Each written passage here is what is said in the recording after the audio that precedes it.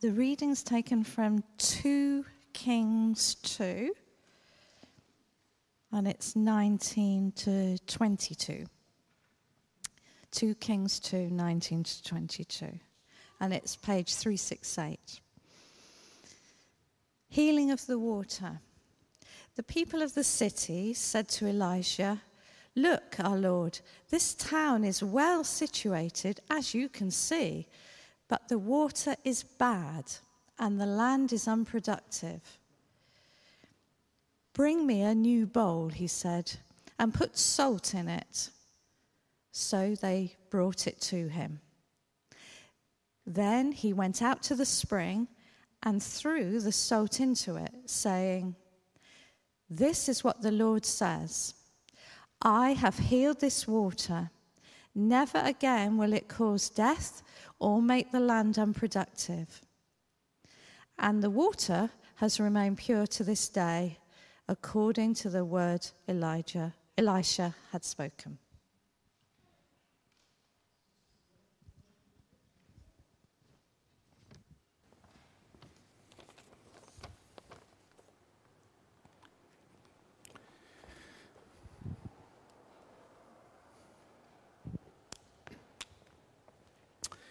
Just pray for a moment.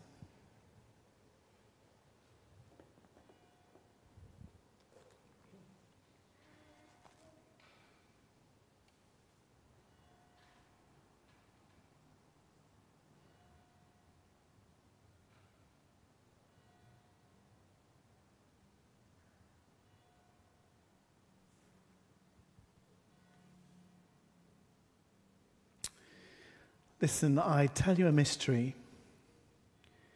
We will not all sleep, but we will all be changed in a flash, in the twinkling of an eye. At the last trumpet, for the trumpet will sound, the dead will be raised imperishable, and we will be changed. For the perishable must clothe itself with the imperishable, and the mortal with immortality. When the imperishable has been clothed with the imperishable, and the mortal with the immortality, when the saying is written will come true, death has been swallowed up in victory. Where, O death, is your victory? Where, O death, is your sting? The sting of death is sin, and the power of sin is the law. But thanks be to God. He gives us a victory through our Lord Jesus Christ. Merciful God, in your extraordinary compassion this morning, in your extraordinary love for us, come afresh upon us today. Thank you that you always have been, you are, and always will be our healer. Amen. Well, great to see you this morning. I'm just going to do a fair bit of introduction, then come back to some things we've talked about before. So this morning I want to ask essentially a number of simple questions. The first one is this: do you consider the world to be broken? Is it a yes or is it a no? Is the world broken? Not sure. It's not trick, by the way. It's not one of those things where the vicar sort of says, I want to tell you something different to whatever you said. And obviously we can think how we answer that in a number of different ways. For example, is it really about how you see the world? So classically what we talk about, are you a glass half full person or a glass half empty person? Is it really about me? Purely about what I see? Or is it actually the world that we live in or choose to live in or are called to live in or part of? Because actually I'd suggest to you this morning that if you lived in Derna in Libya this morning, I wonder how you'd answer that question. When darkness and death has come close. I was saying to the staff this week, if I think how one individual's suffering in my own life affects me, and then I think about the scale of devastation in one disaster, you get a sense of actually how dark that is. Or amongst our own community, if you think about Yulia and her family in the Ukraine, how would they answer the question, is the world okay or is it broken? Us here sat in this beautiful building in Bath that's been here for hundreds of years, and a worshipping community here for over 1,000. You know, how you answer what is essentially a slightly misleading question and asking a simplistic question. Actually, there are lots of issues at play. So what is broken in our culture? Let me just say I've done a tiny bit of research. I went to the left-leaning press, I went to the right-leaning press, and somewhere in the middle in an effort to try and kind of be vaguely independent. And the reality is, wherever you look in terms of people who are commentators on our culture, the issues about what it means to live in the 21st century in Britain, there's kind of fairly unanimous kind of answer to that, is that actually, soundbite, broken Britain, but there is agreement that there are many, many things in our country that are broken. There's brokenness, there's darkness, there's pain, there's disorder, there's difficulty. Partly on your behalf, I forced myself this week to watch the first of a 3-part documentary by Laura Kunsberg, the ex-BBC political correspondent.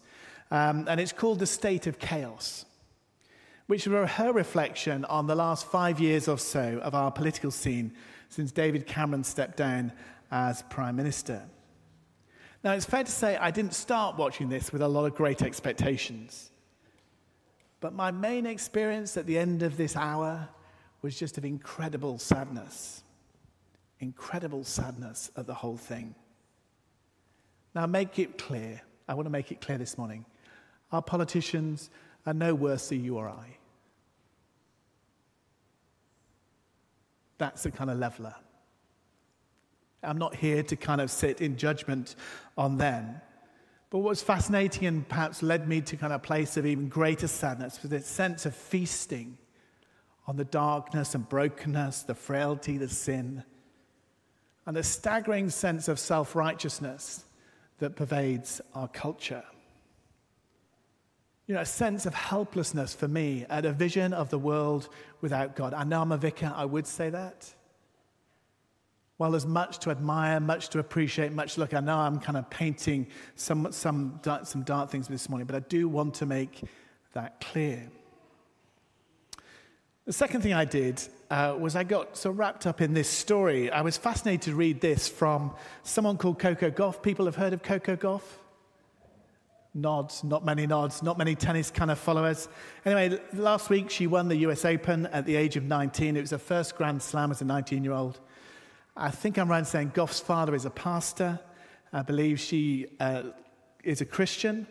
And in her victory speech, she said something like this, which was fascinating. She said, "Thank you to the people who didn't believe in me. Like a month ago, thank you to the people who continually rubbished me and said I would never achieve this. When she was winning titles a month ago, she had a whole load of people who, on social media, bombarded with her that she would never make much. So 3 weeks later, she said, I'm here with this trophy right now, and I've tried my best to carry this with grace, and I've been doing my best. So to be honest, to those who thought they were pouring water on the fire, you're really adding gas to it. And now I'm really burning bright now."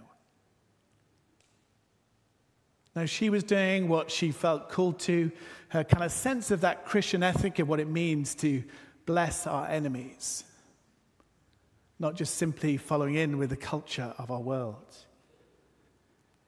There are a selection of some of the issues we're struggling with to deal with in our country as part of understanding that, and these are very kind of well-worn territory. You know, we're struggling with our past. Wherever you go, there's kind of issues to do with what we've done in the past, how we've abused our power in the past, whether it's personally or kind of as a nation. We're struggling with our emotional and mental health. Our finances are shot. There's a pandemic of loneliness in our culture. Families are really struggling to maintain and to be healthy families. We're incredibly anxious about the environment and all that we've done to the environment and want to try our best to try and fix it. But the age-old problem of greed and selfishness constantly seems to pervade us. We're struggling with our differences on every level, and we're very restless, and dominated and controlled by fear. How do we find real purpose? It's cheery this morning, isn't it? So what's the Christian response? Here's somebody.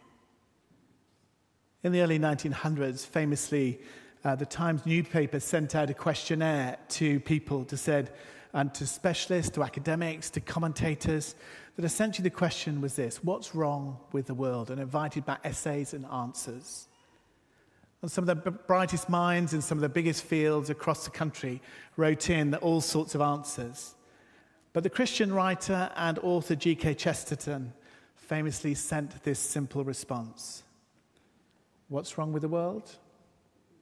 Dear sir, I am. I am. Some honesty, some humility, some responsibility, an absence of self-righteousness. Fascinating. Now, those who know me a bit and those who've been around this church for a while will know that actually the passage that Melanie read is a passage that I think is significant for us, but also for Bath as a whole. I had it in my licensing. I had a go at preaching it 3 years ago, so I'm having another go this morning.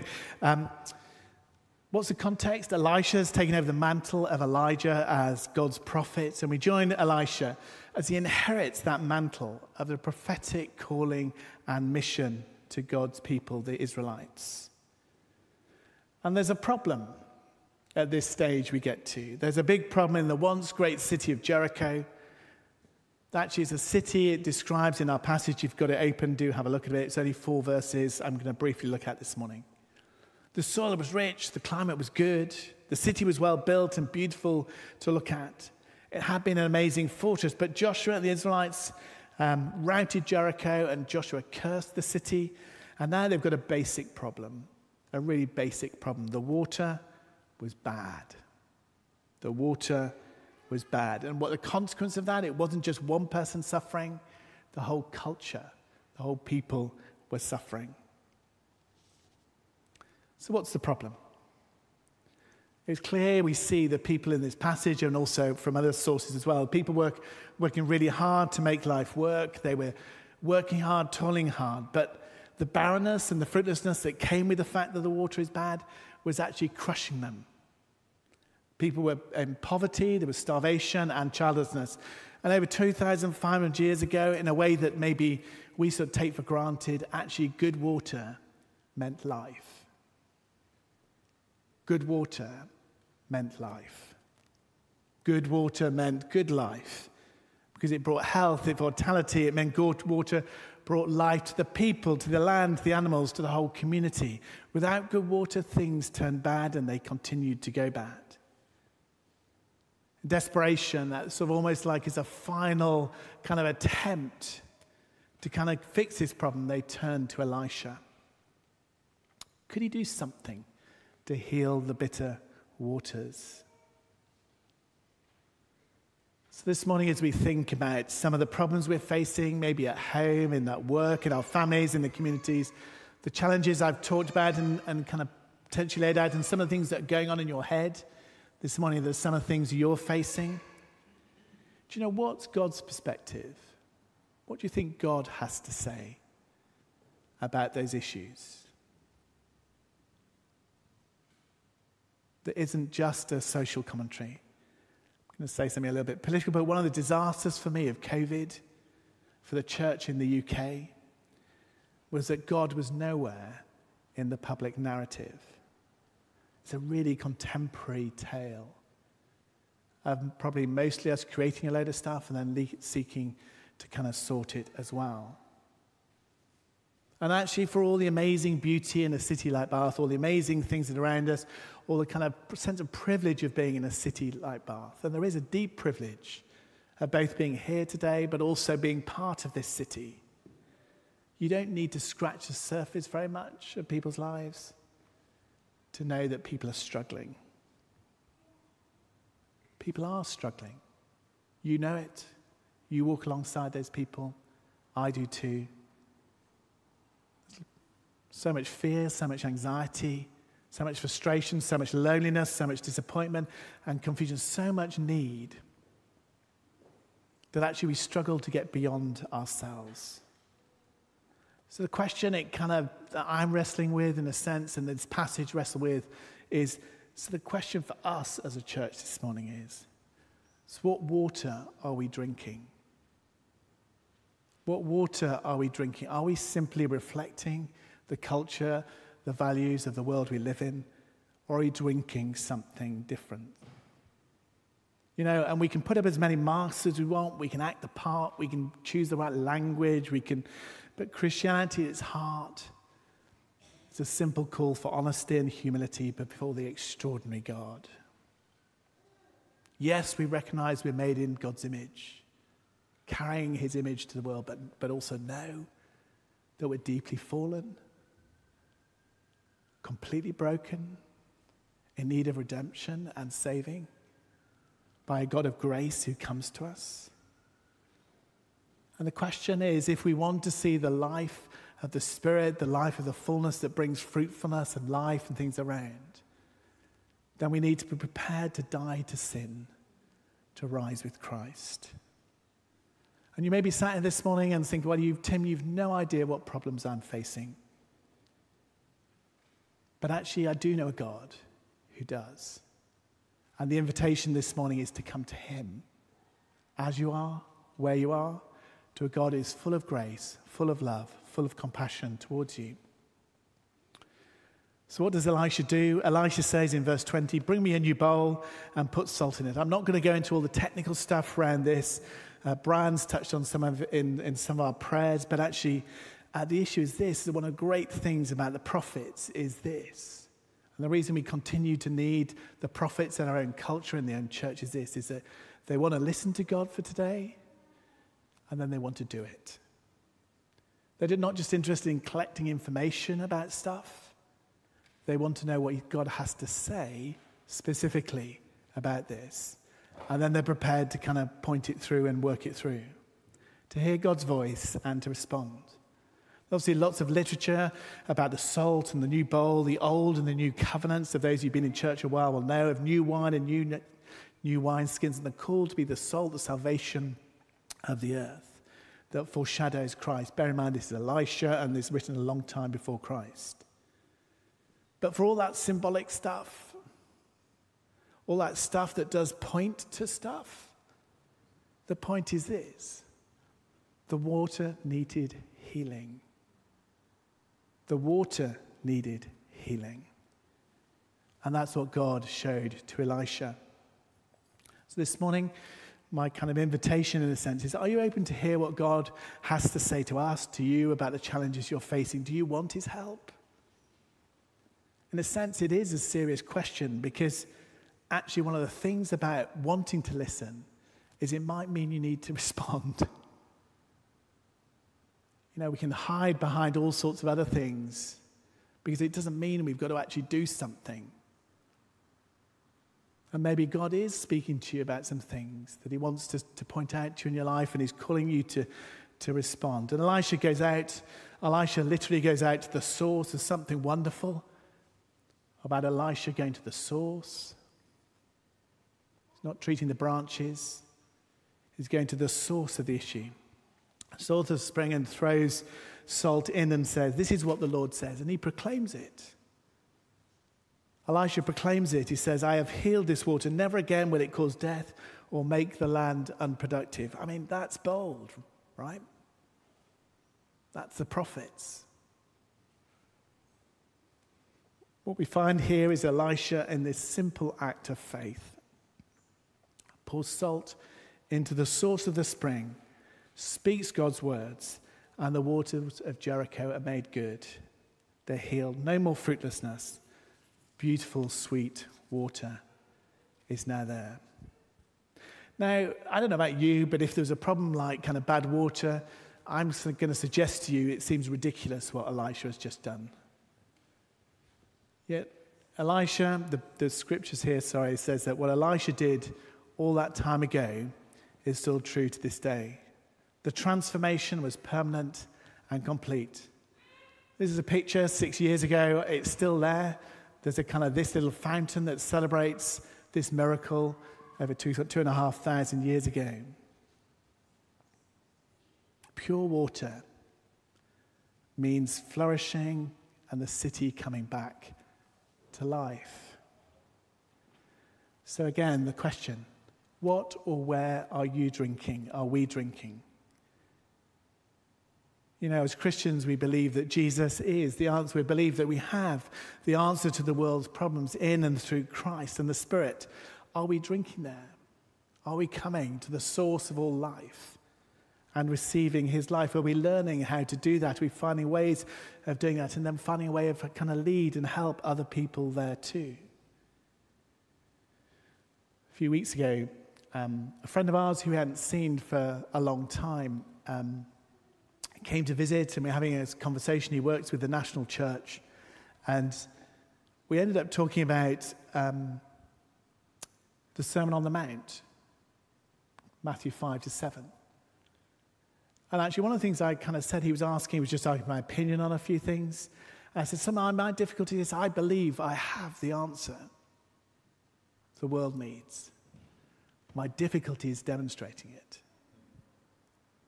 So I don't need lots of more complicated all sorts of different strategies as he starts to talk about all the national programs that are coming out. But they all have value. But for us as the church, we have Christ. God has given us his Spirit. He's called us to live and to demonstrate his life to a world that's in deep need. In a sense, we still have the answer. The Lord is Jehovah Rapha, the Lord who heals us. This healing of the waters echoes the story of Revelation right at the end of the Bible in Revelation 22. And this is, just read verse 1 and 2. And he showed me a river of the water of life, clear as crystal, coming from the throne of God and of the Lamb, and in the middle of its street. And on either side of the river was the tree of life, bearing 12 kinds of fruit, yielding its fruit every month. And the leaves of the tree were for the healing of the nations. People I need, we need, our city needs that river of life. And you and I, as Christians, have been given the keys to that. Discover the life and the presence of God himself in the person of Christ and the power of his Spirit. And this account that we find in Elisha is both history and prophecy. It's history because it actually happened and is still commemorated now. God healed the waters in and through Elisha, but it also points to our Lord Jesus Christ and the greater healing of the nations. With that new bowl, God sent his one and only Son to save the world, not to judge the world, as John 3:17 says, but to save the world. To save the world. To save the world, not to judge it. Jesus broke the curse of the judgment, broke the power of sin and death, and he ushered in the healing power of his glorious kingdom. Do you know what? I've fallen temptation to this so many times. The law and the works, my own works, will never be enough, will never save me. And still I don't learn. Still I'm trying hard all the time to do life without God. So do we need this morning, as a kind of call really, a sense this morning is to call us back to God himself, to the source of life himself. Is that what you need this morning? Do you need to drink deeply from the river of life? In and through Christ and the Spirit, there is hope. What is currently looks dead, there can come back to life. God is the God of resurrection. What's barren can breathe again, can come to life again. What's unhealthy can be made whole. Come, Lord Jesus, I pray. So This morning, if you're sat here sort of lost hope a bit that God will never do anything in your life, or you're too difficult, or you've done too many bad things, or whatever, please don't lose hope. God is the God who makes bad waters clean. Receive his embrace again this morning. Let me pray.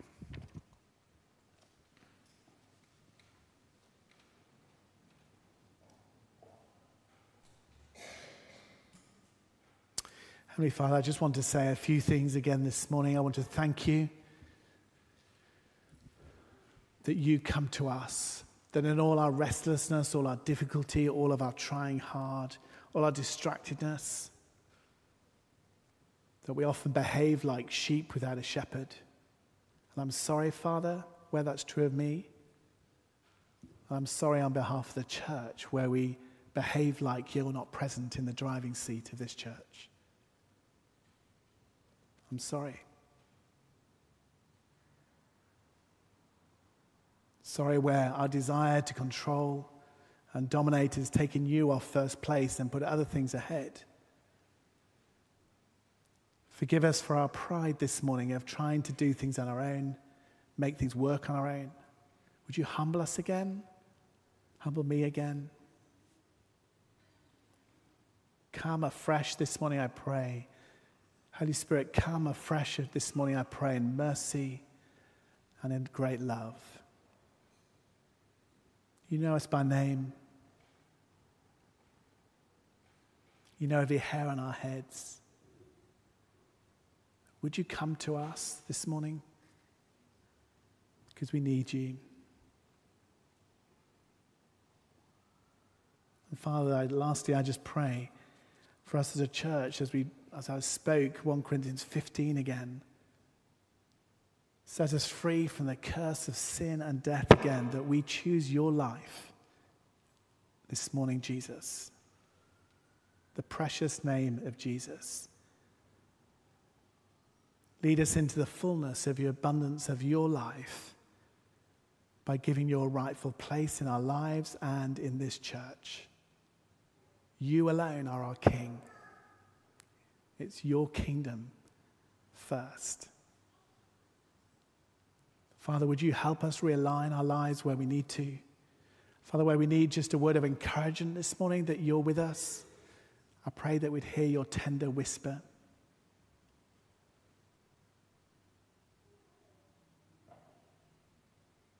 I know you, I love you, would you come to me?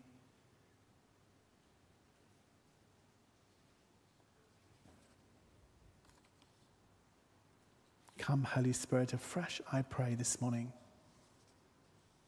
Renew us, revive us. In Jesus' name, amen.